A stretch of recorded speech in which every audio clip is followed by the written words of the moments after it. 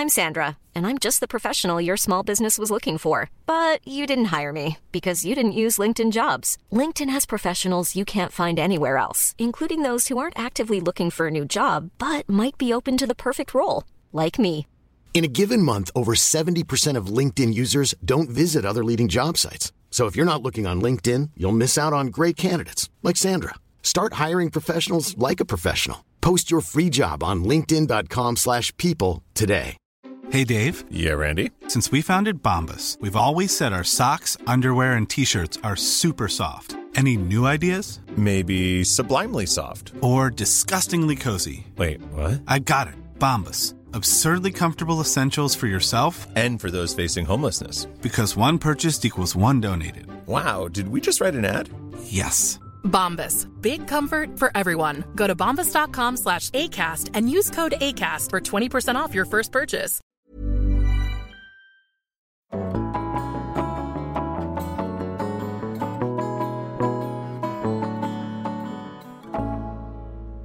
Dette her podcasten Bra damer, og jeg må si til dere som hører på, i jungelen av podcaster så jeg så takknemlig for at dere kommer tilbake til min, fortsetter å lytte og sende meg koselige og utfordrende og fine tilbakemeldinger. Det jeg utrolig glad for. Og ikke for å være sånn koketterende eller falsk beskjeden, men det handler jo aller mest om at jeg får så kule gjester. Og sånn det også i dag. Jeg har invitert en dame som på begynnelsen av 2000-tallet så var det nok flere enn meg som hadde lyst å være henne, mens gutta gjerne ville være med henne. Hun var på det tidspunktet den mest popstjernete popstjerna i Norge, var overalt. Veldig sånn glamorøs og stilig. Og nå har jeg for 5 minutter siden tatt imot henne hun hadde full regnhabit, sykkelhjelm, fjellstøvler og så ekstremt sporty ut. Og nå skal dere gjette hvem det Lise Karlsnes, god morgen til deg. God morgen. Du hadde en veldig sånn sporty fremtoning når du, ja, det har du for så vidt nå, men frisk sportkvinne når du kom inn døra her i dag. Ja, det regnet da. Ja. Så og det litt vanskelig å sykle med paraply, har jeg skjønt, etter noen år hvor det har vært prøvd og utprøvd.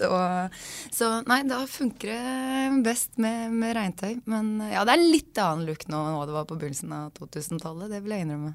Ja, for det jo sånn, nå har jo du holdt på med mange ting siden du var vokalist i Briskeby, men ikke sant, det bildet, hvis folk skal liksom male fram et bilde av deg, så det i et eller annet fett antrekk på scenen med armen i været, og veldig sånn, du sikkert den jeg vet om som har flest sånn frontfigurgen i kroppen, du bare gjorde det så vanvittig kult, men nå, når vi meldte sammen i går, da satt du på toget hjem fra hytta på Ål. Ja. Hvor mye har livet ditt forandret seg siden du var den Lise som jeg refererte til i begynnelsen? Masse har jo skjedd. For det første så var det jo, altså det rart å tenke på, det snart 20 år siden. 20! Gud, da høres både du og jeg ganske gammel ut, men det får vi bare la ligge. Ja. Nei, men altså, ja, da var jeg jo 19, og når jeg begynte med Briskeby, og i år blir jeg jo 40. The Big 4-0. Så nei, det har jo vært livet da, som har skjedd med sine oppturer og nedturer og motstand og flyt og alt hva det innebærer. Og nå føler jeg at jeg har landet ganske godt. Jeg synes det blir fint å bli 40, og jeg synes det spennende med alt jeg vet og alt jeg ikke vet. Det sånn her den klassiske, jo mer jeg vet, jo mindre kan jeg, eller den, ja, vet jeg ikke helt hvordan det proverbet der går, men og så begynte jeg jo i en alder av 37 å studere for første gang. Så det litt sånn aldri for sent for å gjøre det noe som helst. Heller ikke ta jegerprøven. Så det litt sånn... Ja, har du tatt jegerprøven? Nei, nå, jeg skal. Ja. Jeg var ute på jakt i helga, litt sånn, som, var det ikke børsebærer, ikke bøssebærer, ja, som det ja. For da, du har ikke lov til å skyte noe? Nei. Men hvor kommer det fra jegerprøven, den interessen der? Hvordan kom det inn i livet ditt? Jeg har jo fått meg en kjæreste som veldig interessert i jakt og har 2 irske settere som nå 3 og 1 år gamle. Og så det jo, jeg synes det litt sånn der med alt av sånn der klimasnakk og spis mindre kjøtt og dyrevelferd og alt sånt, og så det et eller annet som litt sånn fint med å fange sin egen mat, og det ikke noe som heter, det ikke en dyreart som heter kyllingfilet, eller en fisk som heter fiskepinner. Så nå har jo ikke jeg barn som jeg skal lære det her til, men det bare et eller annet med den der, å slite litt for å sette pris på ting. Ja. Du, jeg har hørt når du har snakket om artistkarrieren din og hvordan du havnet i Briskeby og sånne ting, så har du referert til den der filmen Sliding Doors med Gwyneth Paltrow. Den liksom, hva skjer hvis du rekker T-banen? Hva skjer hvis du ikke rekker T-banen? Ja, i hvor stor grad var det liksom tilfeldigheter som gjorde at du var innom den popverdenen så voldsomt før du havnet der hvor du i dag? Det jo altså, fortsatt så det en sterk referanse i livet mitt, den Sliding Doors-referansen, fordi altså, jeg føler at livet en rekke tilfeldigheter og konsekvenser basert på valg som blitt tatt aktivt, eller valg som blitt altså, i gåstein tatt for deg, eller ting du bare litt sånn snublet inn i, og du kan si at jeg har snublet inn i det, men på et eller annet tidspunkt så valgte du å ta et valg som gjorde at du havnet i den situasjonen. Så det litt den der en slags valgene vi tar, uansett hvor store eller små de vil ende opp med å påvirke i større eller mindre grad. Da. Og altså, hadde jeg ikke svart på den telefonen når Klaus i Briskeby ringte, jeg var jo da heller ikke førstevalget, jeg var jo nummer 3 på ringelista deres. Første svarte ikke, og nummer 2 skulle til Paris og studere, og jeg var litt sånn der, kan jeg godt? Altså, tenkte ikke noe mer over det. Jeg hadde spilt i band siden jeg var 13-14 og syntes at det var gøy med sang og musikk, men at det skulle bli en karriere over så lang tid, hadde jeg vel aldri sett for meg. Men en ting jo det musikalske ved det, som du helt åpenbart digga, siden du var så god på det. Men en annen ting jo alt det der rundt. Altså, dere var jo, jeg husker dette veldig godt, fordi dette var på et tidspunkt hvor jeg begynte å jobbe i radio. Og jeg husket det, jeg intervjuet deg, og du har spilt live på P3-sendinger og sånne ting.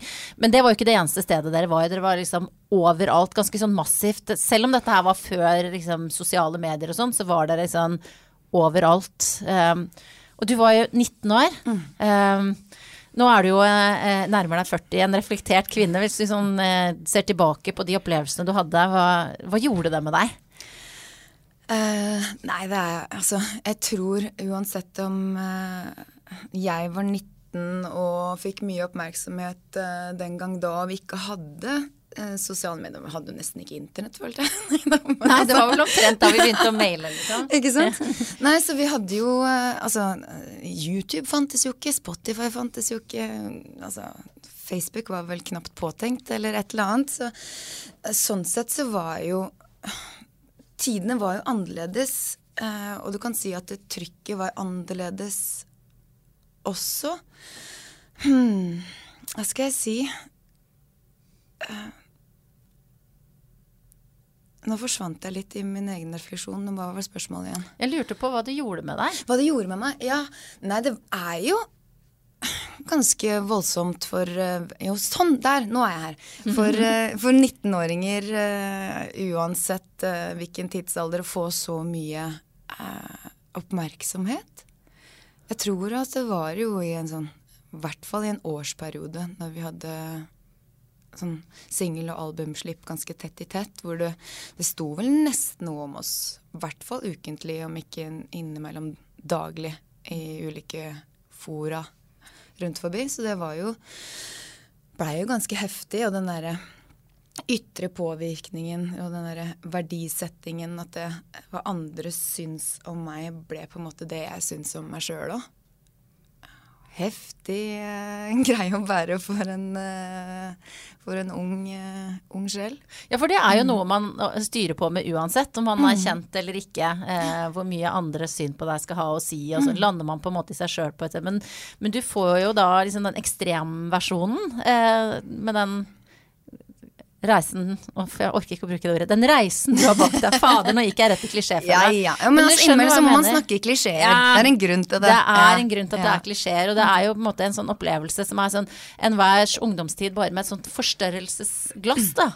Hvor mange ganger har du tenkt at du skulle ønske du var det foruten, at det ikke hadde skjedd? Du kunne fått litt, at du hadde hatt en litt fredeligere ungdom? Jeg har faktisk tenkt det noen ganger, men så kommer igjen den der sliding doors-referansen om at også uansett nå i etterklokskapens lys så er jeg jo til og med takknemlig for drittekser. Fordi at altså, som en konsekvens av å vært sammen med de en stund, så har jeg blitt kjent med andre som igjen har gjort at jeg har tatt andre valg som igjen og gjør at jeg sitter og blir snart 40 og ganske altså, ja, det ikke alle ting jeg har opplevd som jeg altså, skulle ønske jeg opplevde, men jeg ser jo at altså, summen av alt har ført meg og gjort meg til den jeg har blitt nå da. Det skikkelig kleint.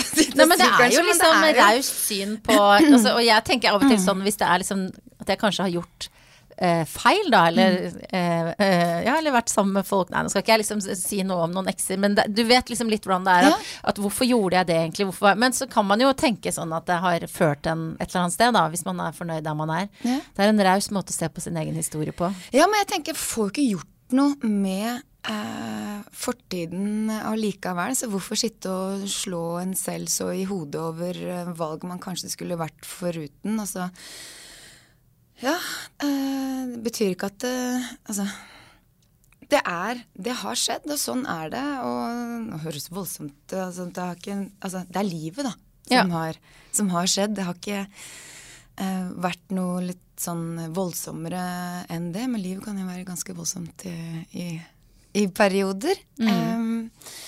Og i hvert fall sånn med kjærlighet og kjærlighetssorg og valg og hva skal jeg bli når jeg blir voksen, når jeg i en alder av 28, når alle andre begynner rundt meg og begynner å tenke på familie og barn og sånt, når jeg bare, den reisen der var jeg ikke helt med på.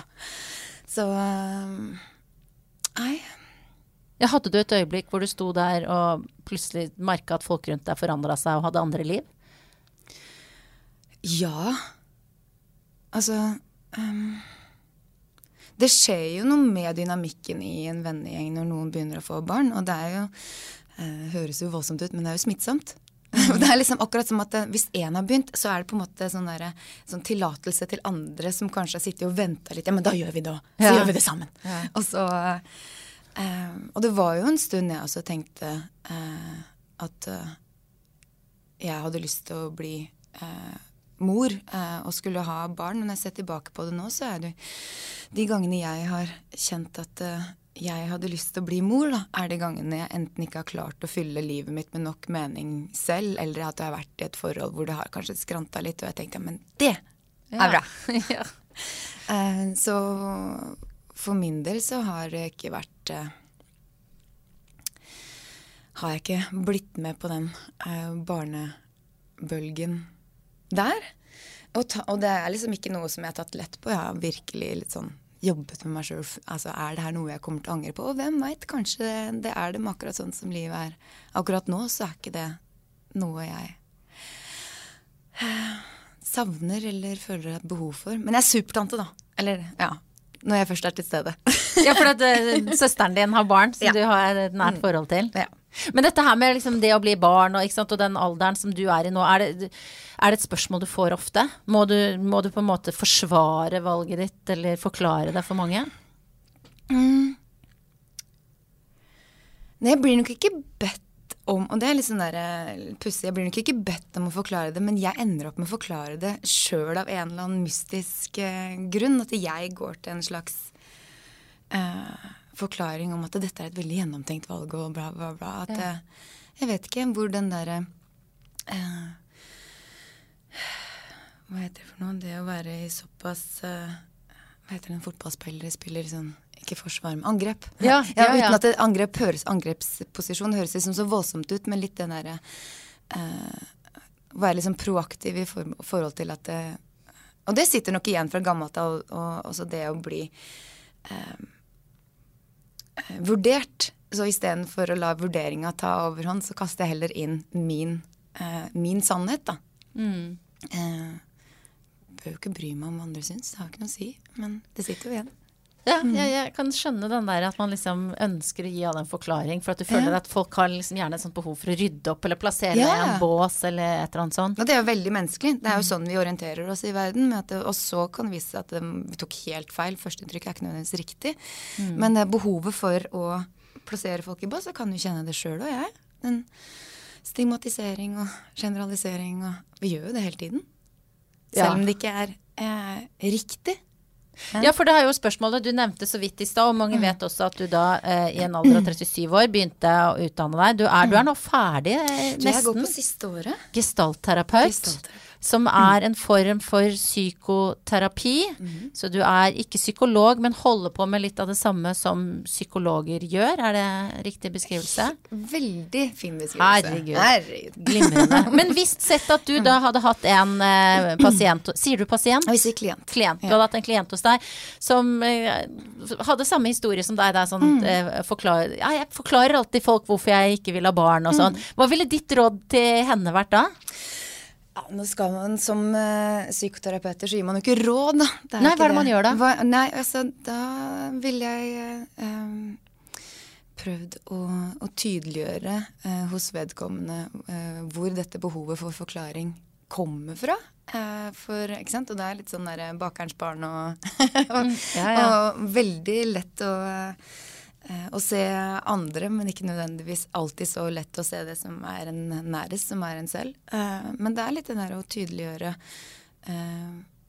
hvor behovet kommer fra, og om det her er noe vedkommende gjør mye, om det er overførbart andre ting I livet hvor man føler at man har behov for å være I forkant av det å bli dømt. Men det er også noe av det som er kanskje sårest for oss mennesker, det å bli dømt på uten å egentlig få lov å forsvare oss. Eller forklare. Det er litt sånn, henger litt sånn sammen.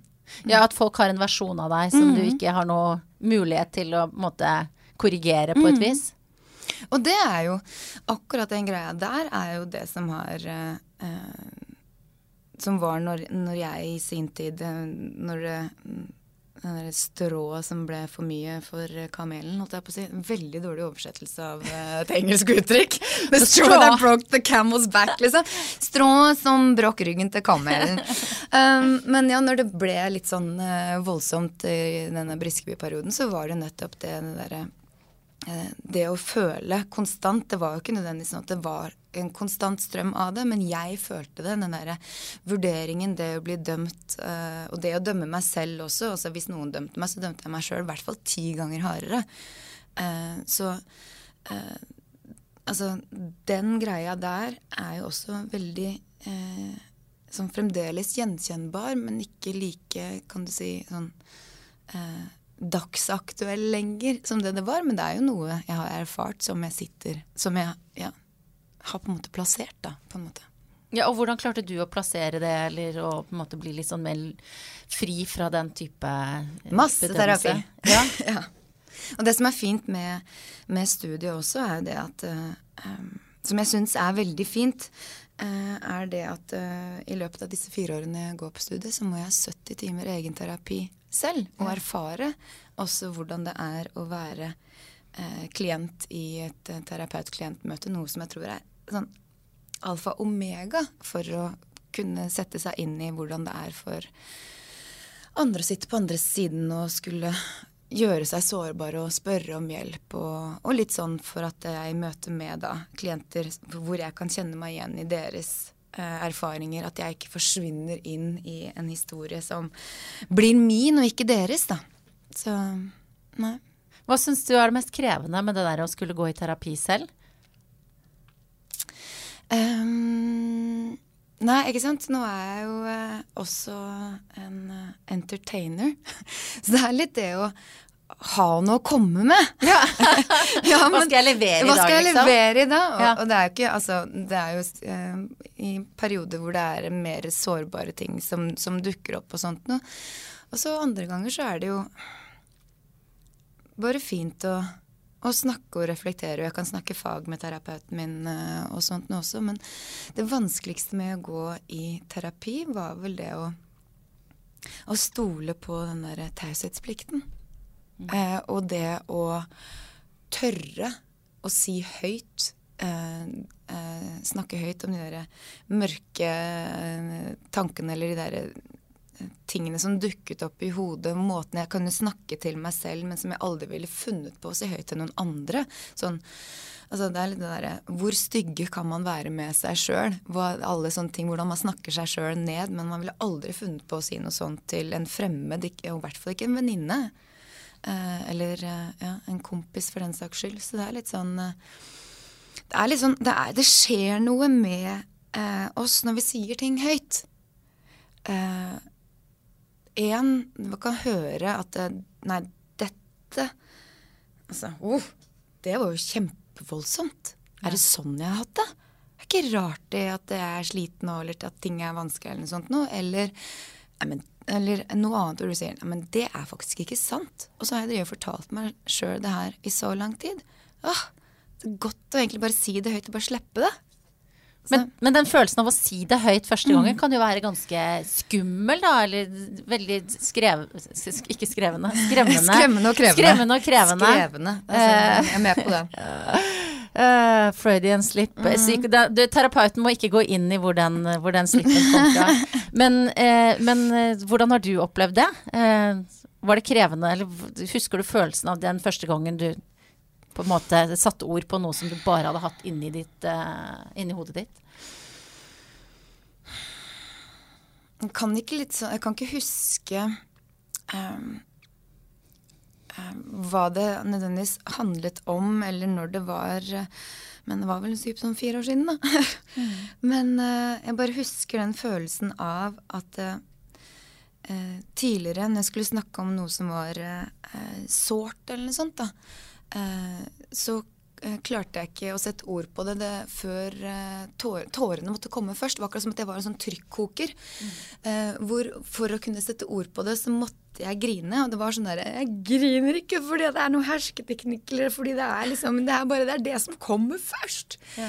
Og litt den der, fordi at vi så gode på å liksom holde ting nede, og ta oss sammen og svelge unna, og når vi har gjort det der nok, tatt oss sammen lenge nok, så blir det kan det være en sånn liten ting som bare blir for mye, for at sårheten ligger liksom så høyt oppe. Så nei, det litt sånn godt å ha liksom åpnet de ventilene, så det liksom litt mer flyt og ikke like høyt trykk inn i kokeren. Og så det jo ikke bare fordi at jeg nå har studert det og gått i terapi at sånn at så nå jeg så zen. Altså, men jeg har det helt, jeg så i vater. Altså, Gud bedre, jeg dukker opp ting hvor jeg bare og får utbrudd og blir sånn, hvorfor reagerer jeg sånn? Men jeg har litt andre verktøy nå da, enn jeg hadde tidligere i forhold til det å skjønne meg selv, og hvem blir jeg i relasjon med deg, og hvorfor reagerer jeg som det jeg gjør, og hvorfor reagerer du som du gjør i møte med meg? Altså, det kan være litt sånn der nyfrelst studentsyndrom kanskje litt også, hvor man vil sånn, ja. Og så bare, nei, greit. Sorry, det var ikke meningen. Og det, når man lærer seg, så merker man det å lære seg å lytte på en annen måte, det ganske kult, men det også i tilfeller når du har en venninne som bare vil skravle, men som du tidligere bare kom og lessa på med råd. Ja, du burde gjøre sånn, og nei, herregud, drit i han liksom, og ja, du har den jobben, og hvor vi liksom helt sånn der jasser med og bygger opp og i det hele tatt, og nå det sånn, nei, jeg skal ikke komme med råd, og hva føler du? Og bare sånn, ok, litt kan du legge av deg, litt den der greia der. Men akkurat jeg kan jo ikke så mye om akkurat den formen for terapi som du holder på med. Det at du ikke skal gi noe råd, altså hva det som kjennetegner gestaltterapi sånn versus å gå til en vanlig psykolog da? Altså, det er jo mer eller mindre det samme, og vi har samme filosofi, eller mye av de samme filosofiene i forhold til det å med samtaleterapi og slikt, men for eksempel jeg som terapeut vil jo bruke meg selv i møte med, jeg kan dele av mine erfaringer med klienten hvis jeg tenker at det er hensiktsmessig for å vise at vedkommende ikke er alene om det, eller det var valg jeg tok, og det fikk sånne konsekvenser, liksom, bare for å vise som eksempel at man bruker seg selv i møte med. Men det tenker jeg kanskje at flere og flere psykologer også kanskje kan gjøre at det blir ikke den der psykolog-klientgreia når man sitter med det der arket og noterer og skriver ned, for det driver vi heller ikke med. Nei. Så det er liksom ikke den for bare et tynt lite papirark kan skape milevis med avstand med en gang man sitter der og flytter fokuset sitt over på noe annet. Og så er det jo det som også er å gi form til betyr jo det å gestalte, så det er litt sånn der å hjelpe å tydeliggjøre og gi form til det som er vanskelig da, eller som er utfordrende, eller som er spennende, eller som er som man kanskje ikke helt forstår. Og man trenger ikke nødvendigvis å søke hjelp bare fordi at det er så mørkt og vanskelig. Det kan også være bare for å tydeliggjøre. Hvis man står i en valgsituasjon, man klarer ikke nødvendigvis å skal jeg flytte til USA, eller skal jeg ta med gjengen og flytte opp til Lofoten? Altså litt det der, hva er det? Hvilke behov har jeg? Og hva er mine behov? Fordi vi blir så påvirket av andre også.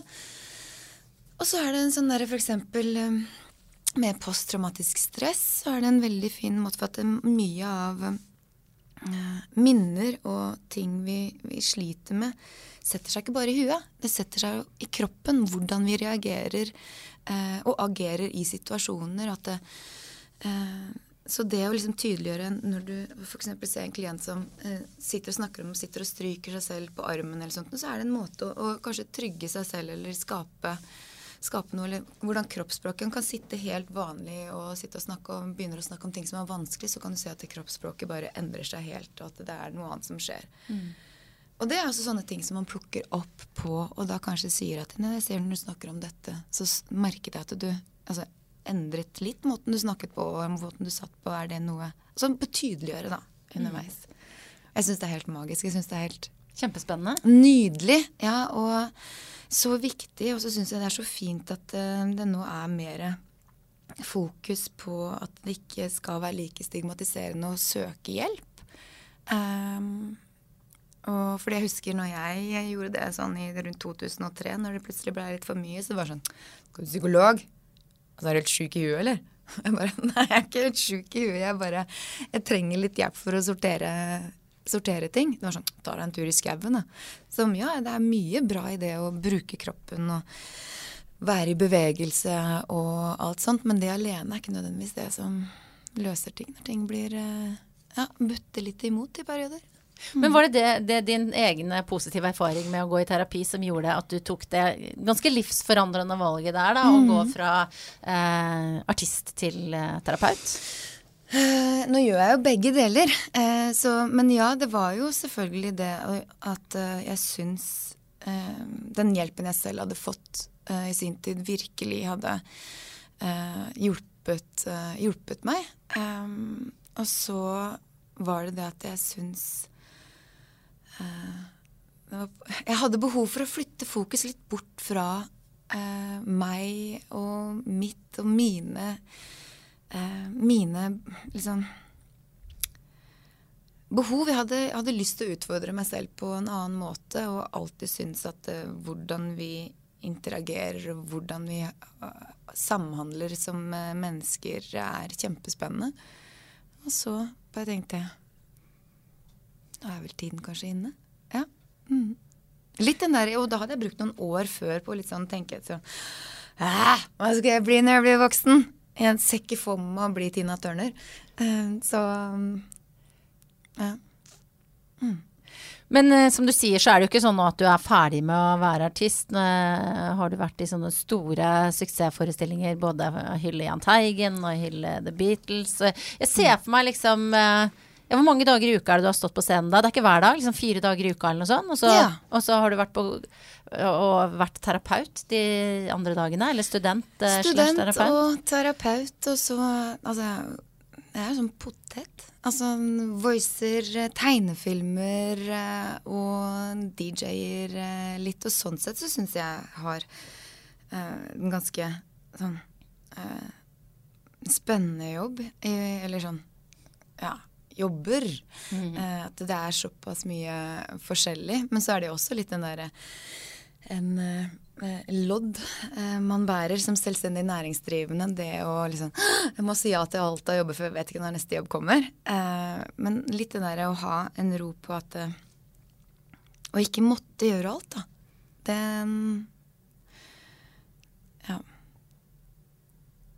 Den litt sånn god å kjenne på. Og sånn sett så det fint å ha flere ben å stå på også. Ja, og du har jo da også vært del av en bransje som I enda større grad enn andre bransjer et sted hvor du evalueres og vurderes hele tiden etter det siste du har gjort, og det bra nok, det forventninger, det igjen en sånn ekstrem versjon av mange andre jobber, kanskje. Føler du fortsatt at du del av det prestasjonskjøret, eller I hvor stor grad kjenner du det på kroppen nå?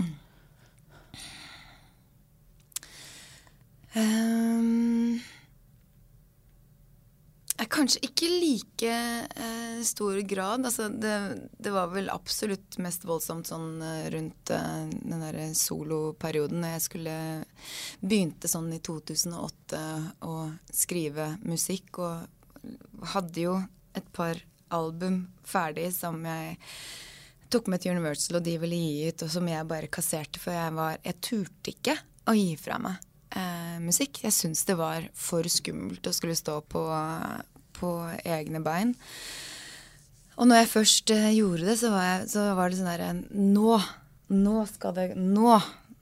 smeller jeg til, og nå skal det liksom gå veien. Nå tør jeg. Altså bare, nei. Og når det da ikke gikk sånn som jeg hadde sett for meg, så ble jo det ja, tok litt sånn der det gøye ut av det å lage musikk, og sånn som det når jeg fikk tilbud, eller ble spurt om jeg ville gjøre den der Beatles-forestillingen sammen med en hel gjeng med folk som jeg aldri har stått på scenen med før, så var jeg sånn, ja, og ikke måtte bære trøkket selv, og kunne liksom være med I et team og jobbe av og med hverandre, det synes jeg var gøy, så jeg vel mer en bandjente enn en soloartist. Og sånn sett så tenker jeg også at for min del så var det jo veldig fint å få lov til å være en del av en enhet når jeg sto på som verst I begynnelsen av Briskeby-karriere også. Var ikke der alene. Men når jeg ser tilbake på den tida, og jeg sa jo det liksom flåsete at vi jentene hadde lyst til å være der, og guttene hadde lyst til å være med deg, og ikke sant? Og jeg må jo presisere som en feminist, og liksom, jeg har en podcast som heter Bra Damer, at det handler jo først og fremst om at du en veldig talentfull dame. Men det jo ikke til å komme unna at veldig mye handler også om hvor deilig du Og det du jo. Men liksom, men altså, jeg tenker på det, at det var jo veldig mye, og igjen, du var ung, det der kjøret på liksom kuktalka som lå I rommet hvor hot du var, altså det var veldig mye som handlet om hvordan du så ut eller sånn opplevde jeg det utenifra da. Hvordan var det fra innsida for deg? Altså, det var jo et mål å synes. Altså, hvis ikke så hadde jeg ikke tatt på meg en rød skinndress på Bylarm. Men jeg hadde jo aldri I verden forventet at den skulle få så mye oppmerksomhet. Og det var jo litt sånn der skal du først stikke deg frem, så gjør det ordentlig stå breibent og opp med armen I vei. Det ikke noe vits å stå på en scene og be om tillatelse. Og det var jo litt den der ja, gutta I bandet også var litt sånn der finn den indre Freddie Mercury. Jeg bare, ok, greit, skjønner. Så det som var intensjonen ga jo absolutt resultater, men så det jo sånn med alle ting at det kan jo bli for mye av det gode på et eller annet tidspunkt allikevel, men altså, vi var jo veldig innstilte på å stikke oss frem og ikke be om tillatelse. Så ja, fikk det da. Ja, absolutt. Ja. Og det jo noe med, det kom jo fra jeg kan se for meg at du hadde Freddie Mercury som din indre spirituelle my spirit animal. Ja. Men opplevde du det noen gang som en tung bør å levere på, og skulle være hun Heite? Ja, men jeg vet ikke om det var ikke nødvendigvis hun Heite, men hun mystiske, utilgjengelige. Ja, det sant. Det var nesten litt mer den, og den ble også et resultat av det å være litt usikker også, så i stedet for å være imøtekommende og til stede, så var det mer sånn det ble en beskyttelse like mye som et image da, enn det å holde folk litt sånn cool på armlengdes avstand, men det var jo også for at det sånn, ikke dette blir for mye og hold dere unna, liksom. Så det beskyttet deg litt, den der mystiske, veldig ofte solbriller på bilder, har jeg sett noen jeg googlet det. Mye solbriller på bilder, glad i det. Ja. Men for det jo ofte sånn, nå det jo veldig mange som, ikke bare, altså på grunn av Nils Brenna og Harald Eias glimrende podcast, hvor de tar denne Big Five personlighetstesten, så I hvert fall jeg begynt å tenke veldig sånn, jeg ekstrovert, jeg introvert, ikke sant, det blir sånn. Og jeg tror for eksempel, uten at jeg har tatt den, at jeg som jo har en veldig sånn utadvendt jobb, nok også introvert. Det at jeg ikke så veldig mørk og mystisk, men at jeg liker å være for meg selv. Jeg trenger tid alene. Og det jo noe å finne ut av da, liksom, hvorfor ble jeg så sliten nå? Ja, og jeg trenger å lade opp litt. Og veldig mange som har en sånn type utadvendt jobb som både du og jeg har da, gjerne sånne typer. Og så det liksom litt vanskelig å forstå. Men hvordan det med deg? Ja, men det som å høre en beskrivelse av meg selv. Det det akkurat sånn, og jeg tror jeg tror ikke du kan ha hatt en artistkarriere uten, jeg tror helt seriøst du ikke finner noen som har hatt en artistkarriere med litt trøkk I, som ikke på et eller annet tidspunkt synes det har blitt for mye. Og som har stått på scenen og egentlig ikke ønsket at de sto der. Men at det kan være øyeblikk av det, hvor det blir for mye. Og det tenker jeg, det bare menneskelig at det blir for mye, og så alle sånn, det så spennende jobb, og så glamorøst, og så det bare sånn, ja, sitter I biler I timesvis, og det mest venting da, og øving og prepping for 1,5 time på scenen, hvor ting ser sabla glamorøst ut, men når du har spist lys baguette med ost og skinke og drukket solo og sur kaffe I liksom hver dag I flere måneder, så det blir en jobb det også. Men har du noen gang den følelsen av, hvilken serie var det jeg så nå nettopp? The Affair, så det en sånn ung, aspirerende skuespiller som får stadig sånne angstanfall, og så da må hun si til seg selv, I'm good enough. I'm good enough. Og av og til så ser jeg meg selv I henne da, at jeg må bare minne meg selv på at liksom, ja, men dette, du kommer ikke til å dø, liksom. Men det jo, det kanskje ikke så mye av det nå, men kommer I glimt. Hvor mye har du, jeg husker nemlig at jeg har hørt deg snakke om mageknipe og type angstanfall før du skulle på scenen på Roskilde. Hvor nært det nå, når du skal på scenen I de showene du holder på med nå? Nei, ikke sant? Nei, det det har jeg ikke kjent på mange år. Men, og jeg tror kanskje at det altså, jeg hadde det jo senest når jeg slapp, eller spilte på Bylund med solo-greiene mine selv, så det jo når ting blir I overkant liksom betydningsfullt da, tror jeg, og da det sånn der, det her må gå bra, det her må gjøre, nå må jeg gjøre det besteste av alle, og jeg må bare levere så til de grader. Jeg husker også det, for eksempel med Roskilde, så hadde jeg jo vært på Roskilde i alle år og sett noen av mine største forbilder på scenen der, og nå skulle jeg stå der, og vi skulle spille på Roskilde, og det var liksom presse, og det var liksom ikke måte på, det var liksom, det blei bare for mye for kroppen å stå i, og så slapp det jo med en gang jeg sto på scenen. Når du kjenner at ja, men dette her går, dette er ikke noe stress. Men det er litt sånn rart hvordan kroppen bare, ja, som igjen da, hode, kropp, det henger sammen, hvor du kan faktisk gjøre deg selv syk av å være nervøs, og av forventninger til eget, ja, til egen varelevering. Men når du da føler at det ikke, sånn som med solokarrieren din, som du sa, at det liksom ødela litt gleden over å lage musikk og sånn, ikke sant? Du går på en slags kreativ smell da, sånn, hva gjør du da for å komme deg videre fra det, eller for å bygge deg selv opp igjen? Sier du, I'm good enough? Ja, I'm good enough. Ikke sant? På engelsk. På engelsk. Ja, men det er litt det der, og jeg tror det er litt sånn, nok en klisjé da, men litt den der youth is wasted on the young, litt sånn der, hadde jeg bare visst når jeg var 20 det jeg vet nå, herregud så mye lettere ting hadde vært. Men samtidig så hadde jeg jo ikke, jeg kom jo hit av en grunn, og det var på grunn av de åra som var der også, med den livserfaringen som skjedde, eller som jeg har erfart da, og absolutt i perioder så er det sånn, ikke døm deg selv så hardt, ikke vær så, vær litt mer raus med deg selv. Ja, ok, så er det kanskje ikke perfekt, men er det bra nok?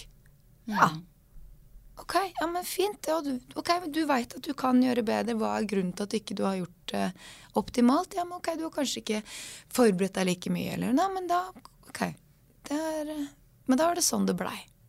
Så får du gjøre det annerledes neste gang, og prøve å være litt mer raus, og ikke smekke seg selv på hånda hele tiden. Vi er så innmari gode på å være raus med andre. Ja, det er jo helt slående det der, altså, hvordan man vil jo aldri oppført seg sånn mot noen man var glad i. Nei. Så men det er vanskelig å få til likevel den der aksepten da, eller bare sånn, dette er bra nok. Dette er bra nok, ja. Men jeg tenker ofte med denne podcasten, som jeg gjør det ofte, sånn at det er jo ikke alt som er like bra, men når man gjør det ofte, så tenker jeg, ja, det var et helt greit intervju det, men det får duge. Og det er en fantastisk følelse. Ikke sant? Så jeg anbefaler folk, liksom, mengdetrening hvor du liksom legger lista, altså, det er det som hører på. Jeg prøver virkelig å lage bra podcast, men jeg har ikke i meg til å bare lage bra ting, og da er det så deilig å bare si, nei, sånn ble det denne gangen. Jeg var der, jeg gjorde så godt jeg kunne, og det var det jeg hadde. Ja. Så man kan øve seg. Ja, men jeg tror det er dritviktig å tillate seg selv å ikke være best hele tiden også. Hvis man ikke får det, liksom, hvis man ikke tør å teste, så får man i hvert fall ikke teste hvor bra det kan bli. Nei, det er sant. Altså, ja, men jeg vet ikke, jeg har ikke noen bilder på å sammenligne, men det er litt sånn der, gjør det, og plutselig så sitter det. Men altså, det var ikke visdomsord fra Karlsnes akkurat der, men jeg kommer til å klippe ut dette her og så sende sånn, gjør det, plutselig så sitter det. Fy fader oss. Du Lise, jeg pleier å spørre alle gjestene mine om de kan ta med seg et eller annet, som kan si noe om hvem de er. Og du har med et bilde av dingsen. Ja, fordi det er en dings som jeg har med meg hele tiden i veska, og nå når jeg skulle finne frem, så skjønte jeg ikke helt hvor den har blitt, altså jeg tror så jeg måtte bare ta du må vise hva det er. Screenshot av said thing.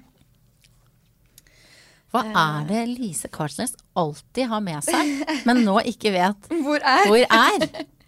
Det den! Oi, det Swiss Army Knife? Nei, det en sånn mikro Leatherman som bare den så stor, og den fikk jeg i gave. Jeg tror det var 21-årsgave av Lydmannen til Briskeby. Leatherman mikro der altså, og der har du både skrutrekker, pinsett, kniv, neglefil og stjernetrekker og korkåpner og saks. Hva bruker du? Hva de mest vanlige bruksområdene på denne skatten din? Nei, altså den viser, altså jeg tenkte at den symboliserer to sider i meg. Det både den at jeg praktisk anlagt og forfengelig. Ja.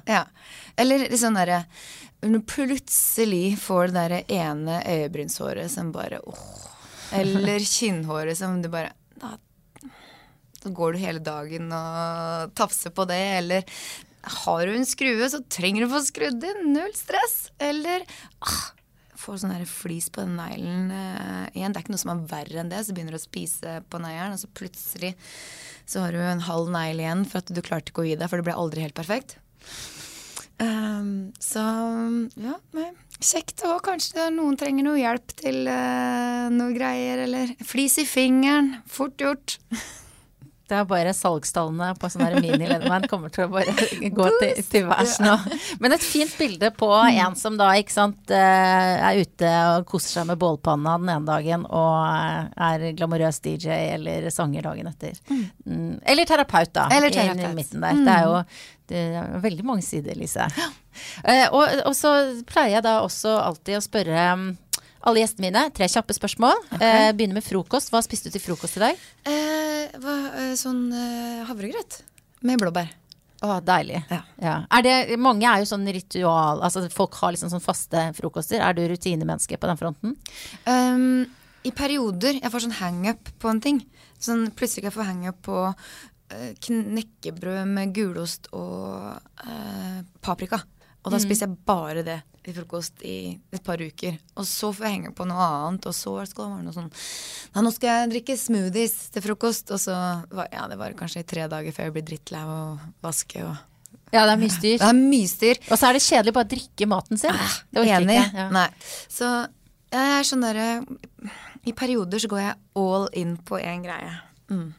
Nå til noe som du jo da meget kjent for å være en velkledd dame.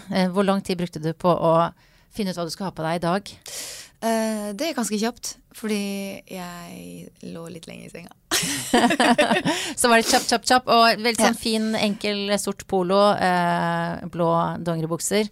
Og den tidligere nevnte regnhabitten da, som du hadde på vei hit. Så dette viser jo også liksom dine praktiske side, og evnen til å være velkledd helt innerst. Når hadde du sex sist? Det var forrige uke. Ja. Med denne kjæresten som du ikke så veldig hypp på å snakke så mye om, fordi han en sånn privat type, men vi vet at han har 2 bikkjer, glad i jakt, og en fin fyr da, antageligvis. Han kjempebra. Hvor lenge har dere vært sammen? Kan jeg spørre om det? Ganske, det begynte å bli en stund nå, nærmer seg 5 år. No further questions. No further questions. Nei, jeg veldig fornøyd med det, altså.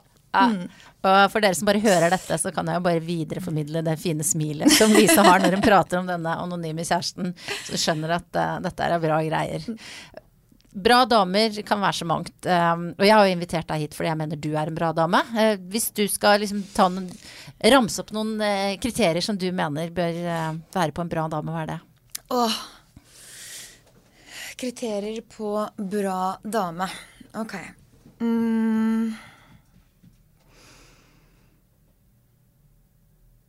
Det så mye. Fy faen, eller mye og mye. Bare sånn der, litt sånn, nå ble jeg litt sånn redd for å sette feil ord på ting. Nei, men altså, en bra dame en som raus med seg selv og andre. Som hva var det du sa for noe i mikrofonen? Hun sa hun fair dame. I'm good enough. Enough. Som klarer å si til seg selv innimellom i speilet at I'm good enough. Og som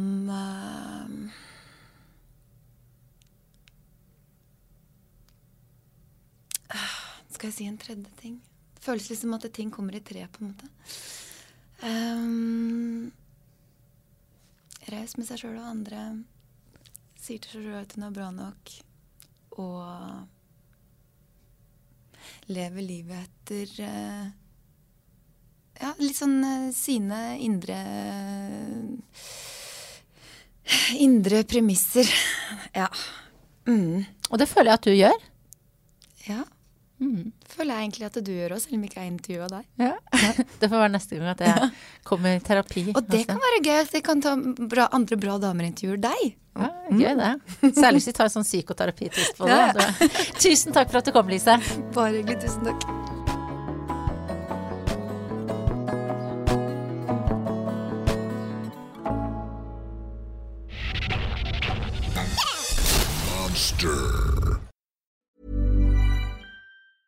Hi, I'm Daniel, founder of Pretty Litter. Did you know cats tend to hide symptoms of sickness and pain? I learned this the hard way after losing my cat, Gingy. So I created Pretty Litter, a health monitoring litter that helps detect early signs of illness by changing colors, saving you money and potentially your cat's life. Pretty Litter is veterinarian developed, and it's the easiest way to keep tabs on your fur baby's health right at home. Go to prettylitter.com and use code ACAST for 20% off your first order and a free cat toy. Terms and conditions apply. See site for details. Planning for your next trip? Elevate your travel style with Quince. Quince has all the jet-setting essentials you'll want for your next getaway, like European linen, premium luggage options, buttery soft Italian leather bags, and so much more. And is all priced at 50 to 80% less than similar brands. Plus, Quince only works with factories that use safe and ethical manufacturing practices. Pack your bags with high-quality essentials you'll be wearing for vacations to come with Quince. Go to quince.com/pack for free shipping and 365-day returns.